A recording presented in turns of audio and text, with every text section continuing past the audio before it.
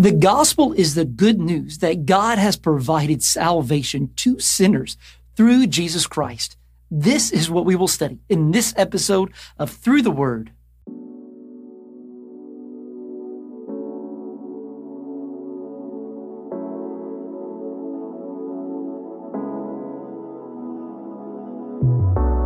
Hi, I'm Adam Burton. I'm the pastor at Central Baptist Church in Maysville, Kentucky. Every Thursday, I release a new Bible study that comes from the Gospel Project, where we go chronologically through the entire Bible to see how all of Scripture points to Jesus. Thank you so much for watching. We are live on Facebook, YouTube, Twitter, Instagram, and our website at cbcmaysville.com. You can also subscribe to the Through the Word audio podcast in your favorite podcasting app.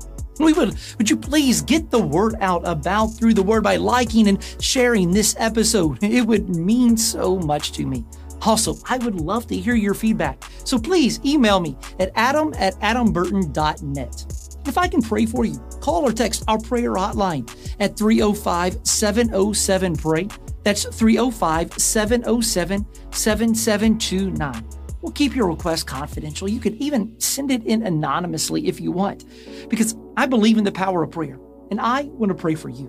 And lastly, if you would like to know more about this amazing church that I pastor, go to our website at cbcmaysville.com, where you can learn more and also find tons of resources to help you to grow in your faith. Well, are you ready? Let's study the Bible.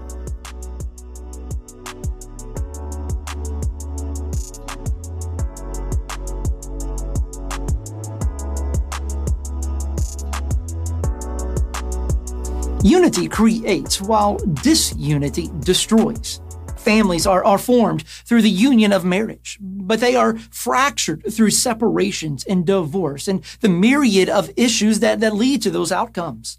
Nations with unity on good and strong principles, such as freedom for all, experience productivity and vitality, but they wither and die through disunity.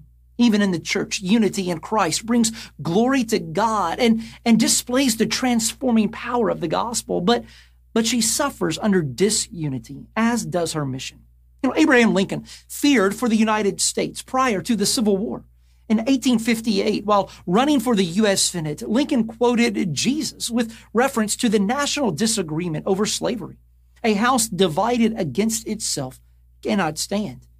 And when ethnic divisions and prejudice in the world characterize the church, how can her witness to Jesus be attractive and engaging?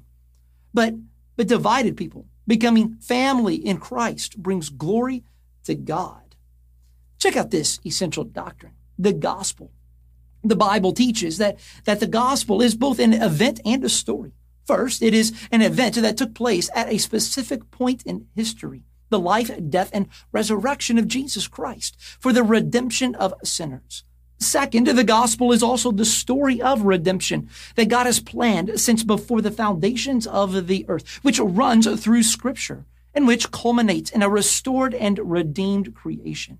A new heaven and a new earth where sin, death, and suffering will never again plague humanity. And God's people will live with Him forever. The event and story do not exist apart from or in conflict with one another, but together inspire us to a life of devotion and mission. In this study through the passages, often called the Romans Road, we will see that God redeems, regenerates, and unifies Jews and Gentiles through the sacrifice and righteousness of Jesus. The gospel creates a new transcultural, multi-ethnic family that loves one another, despite the barriers prominent in the world throughout every era. Here's our first point.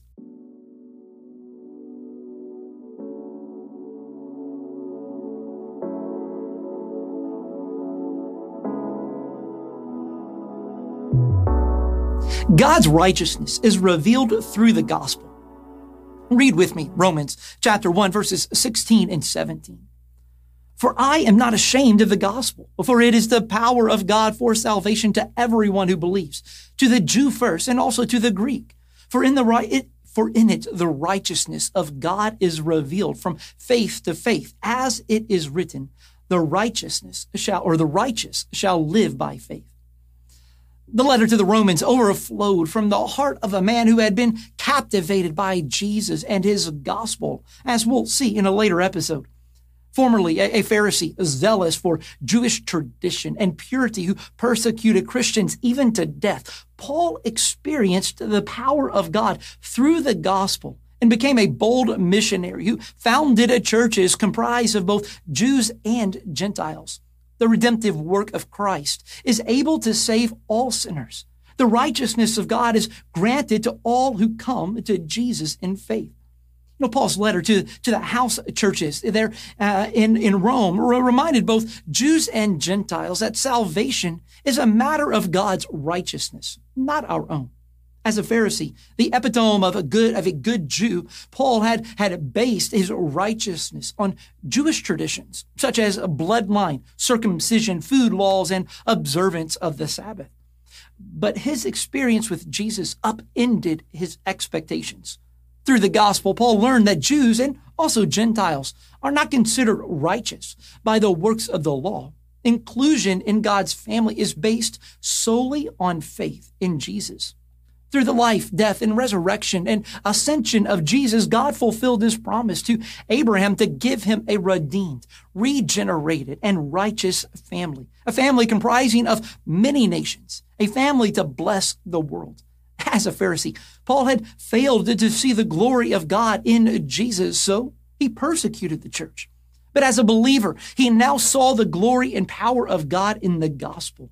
Therefore, he was not ashamed of the gospel because it was the means by which God saved him and brought him from death to eternal life. And not only him, but all those who believe, both Jews and Gentiles. Here's our second point.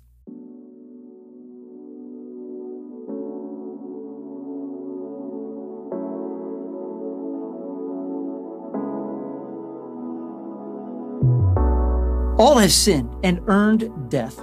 Read with me Romans chapter 3, verse 23 and Romans 6, verse 23a. For all have sinned and fall short of the glory of God. And for the wages of sin is death. Paul reminded the Gentile believers in Rome that they had no room to believe they were superior to their Jewish siblings in the faith. Prior to their own coming to Christ, they had stood condemned and alienated from God because of their idolatry and depravity. But Paul also reminded the Jewish believers that they too were in need of a Savior because they were guilty of the same things as the Gentiles. Therefore, both Jews and Gentiles stand guilty and condemned. Everyone deserves death for their sin. With the string of Old Testament quotes, Paul made it clear for both the Jews and the Gentiles that there is no one righteous, and all have turned away from the living God. And looking to the righteousness and glory of God as a benchmark for our behavior, no one lives up to that standard. We all fall short and incur the penalty of doing so. Now, having convicted every human being, including himself, of sin against God, Paul announced the sentence. Both Jews and Gentiles have earned physical death and spiritual death because of their sin and rebellion. Whether Jews performed the works of the law or Gentiles tried to earn salvation through good deeds, no one can rescue themselves from the penalty and power of sin and death. Sin, no matter how small we perceive it, earns death, and death is what we are all scheduled to receive as sinners. What is revealed about us when we question the sentence of death for sin? Maybe that we don't fully understand the justice and goodness of God, or that we downplay the significance of sin, or that we look at sin from a personal perspective instead of God's perspective. Maybe that we don't grasp the meaning of God's holiness, or that we think that we are better than we are. Here's our third point.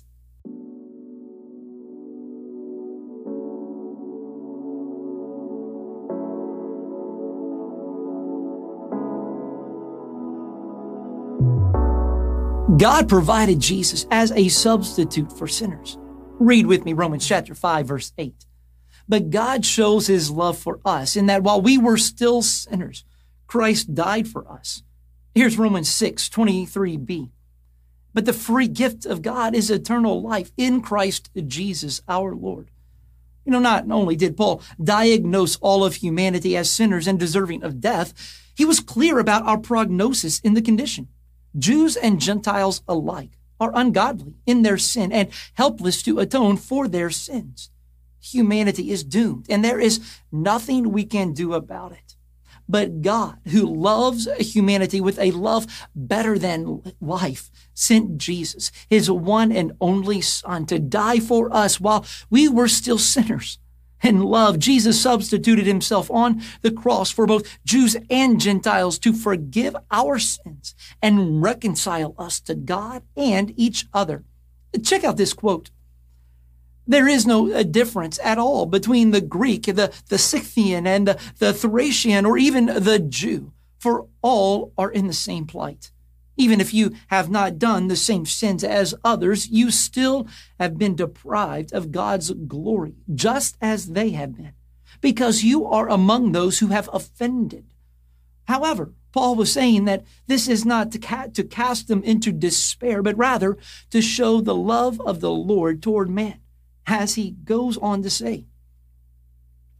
There can be no forgiveness, no atonement of sin without the shedding of blood. So Jesus, out of measureless love, bled so that we could be forgiven for eternity. Through faith in this Jesus, our sin is nailed to the cross and his righteousness nailed to us.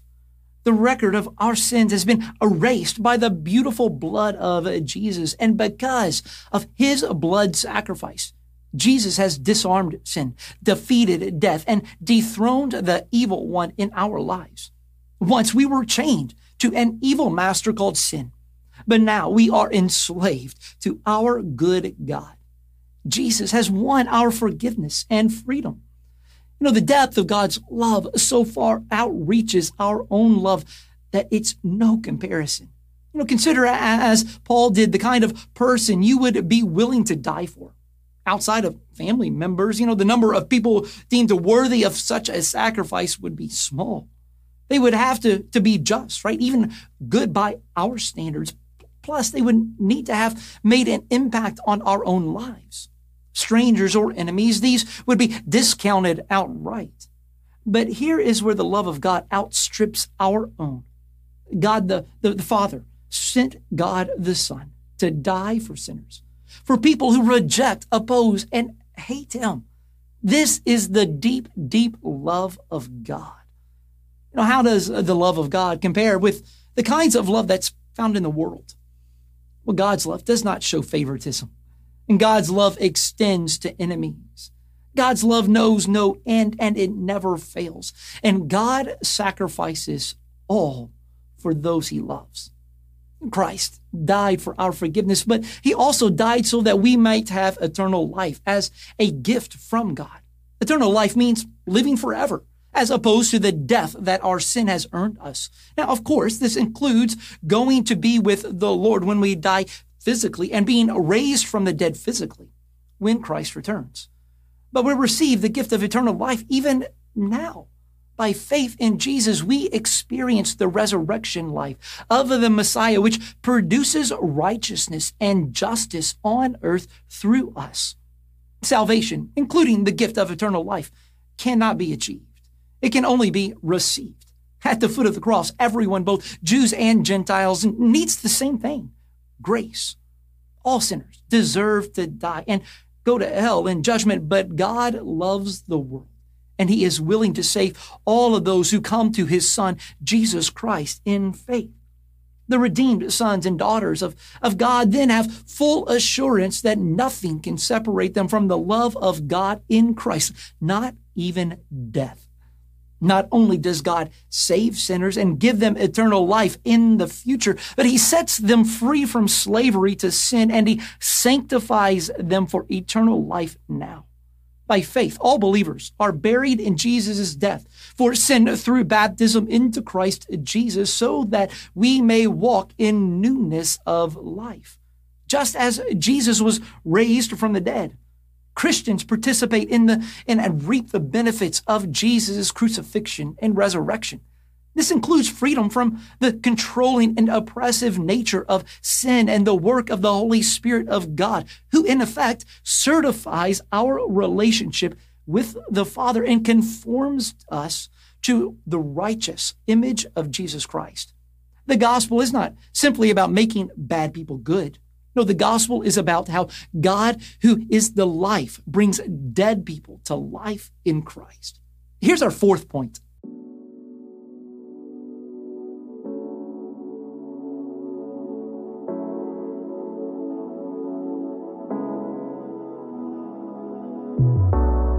God reconciles and declares sinners righteous through Jesus.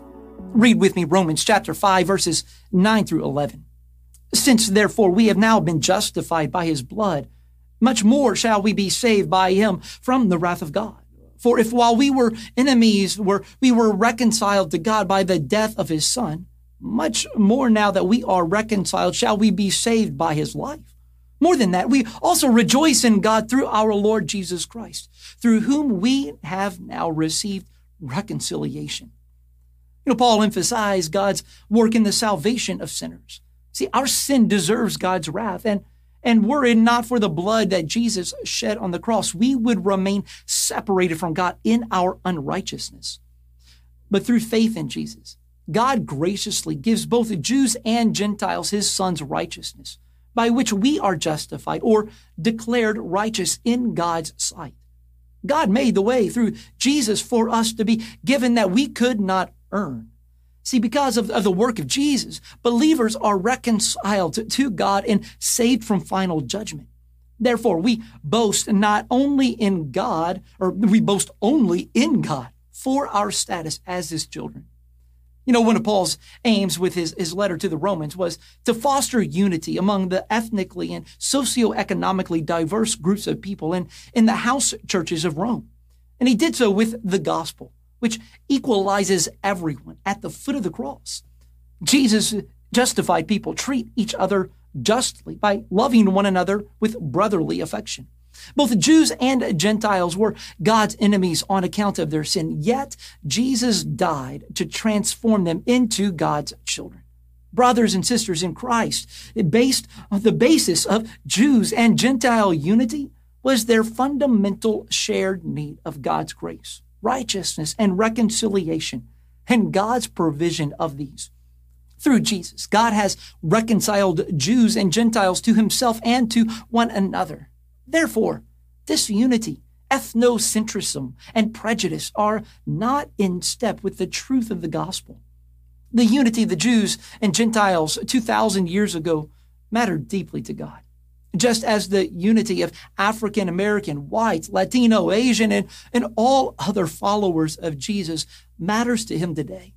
Because of our reconciliation to God, God's people are reconciled to each other, displaying unity and love across ethnic, cultural, and socioeconomic boundaries as the world watches. This unity demonstrates to everyone the beauty and power of the gospel to save everyone who calls on Jesus. Why might we be tempted to boast in regarding our salvation? Maybe our good works, or our attendance in church and Bible study, or our knowledge of the Bible and theology, or maybe our victories over temptation and sin, or our sanctification in comparison to that of others. Here's our last point.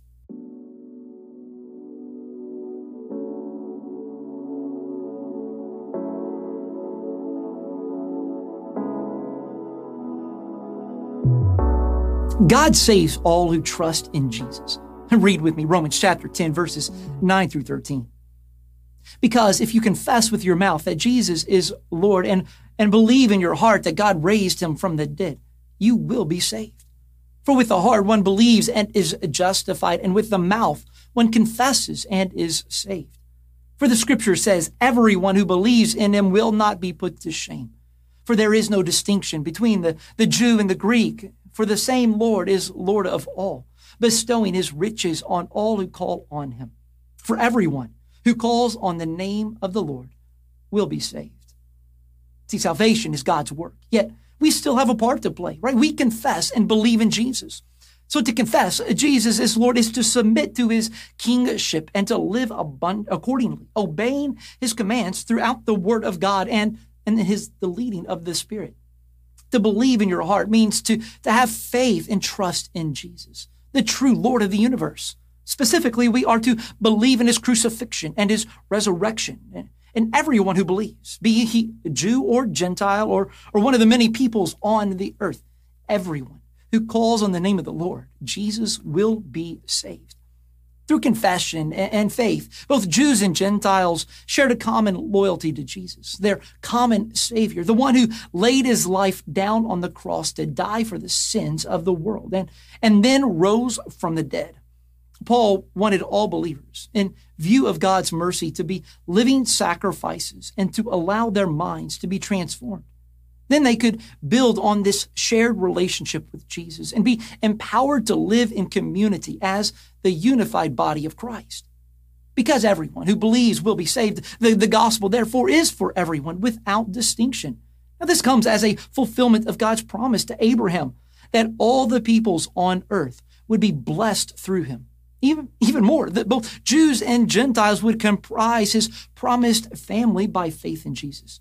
This belief is why Paul, a Jew, said he was under obligation to both Greeks and to barbarians, both to the wise and the foolish. May we be obligated to seek unity cross-culturally in our churches and be on mission to reach everyone, since there is no distinction between people. Let's join God by being missionaries and agents of reconciliation. This is what God's new community looks like. This is what the power of the gospel creates. What are some worldly distinction between people that believers must overcome for the sake of the gospel? Things like race and heritage, socioeconomic classes, educated and uneducated, differing politics, male and female, and even differing religious beliefs. The world needed good news. It still does. God's image bearers are enslaved to sin and death, but God, out of love that could only be measured by the cross, sent his son Jesus as humanity's atoning sacrifice. As the Lamb of God, Jesus' blood, it breaks the power of sin and death for all who believe, and it forgives his people of sin, declares his people to be righteous, and reconciles his people to himself and to each other as brothers and sisters. Jews and Gentiles can now accept one another just as Christ also accepted them, to the glory of God. The unity of God's church across ethnic, gender, and class barriers was and is a witnessing tool to the world that is divided by the same. As God's people, we love each other regardless of their differences and proclaim the gospel. Their presence in the world becomes a picture of the love and power of God, drawing people toward the kingdom of Jesus so that they too can believe and be saved. Because we are sinners, saved by grace through faith in Jesus Christ, we earnestly profess Christ to others, appealing for them to respond to the gospel to be saved. Well, it's time for us to take what we have learned and to apply it to our lives. So choose at least one of these options below as a way to respond to the truth of God's word this week. 1, how will you demonstrate your faith in Jesus, the Son of God, sent to die for your salvation from sin and death? 2, what are some ways your church can strive for unity in the gospel across ethnic and socioeconomic lines? And 3, who are some people you once believed were beyond the reach of the gospel? And how will you reach out to them with this good news? Check out this quote. By faith, we are united to the Messiah in his condemnation on the cross. And we are also united to his justification at his resurrection. We are incorporated into the righteousness of Jesus Christ so that his vindication and his obedient acts that were the basis for it are counted as ours.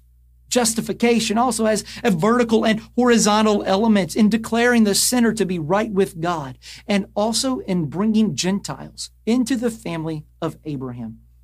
Pray with me. Father, thank you for the awesome gift of your Son to die in our place for our salvation. We could not earn this, nor do we deserve it. So we praise you for your great grace. Help us to live in that grace with our fellow believers and for the benefit of the unbelieving world to know Jesus by faith and be saved. Amen.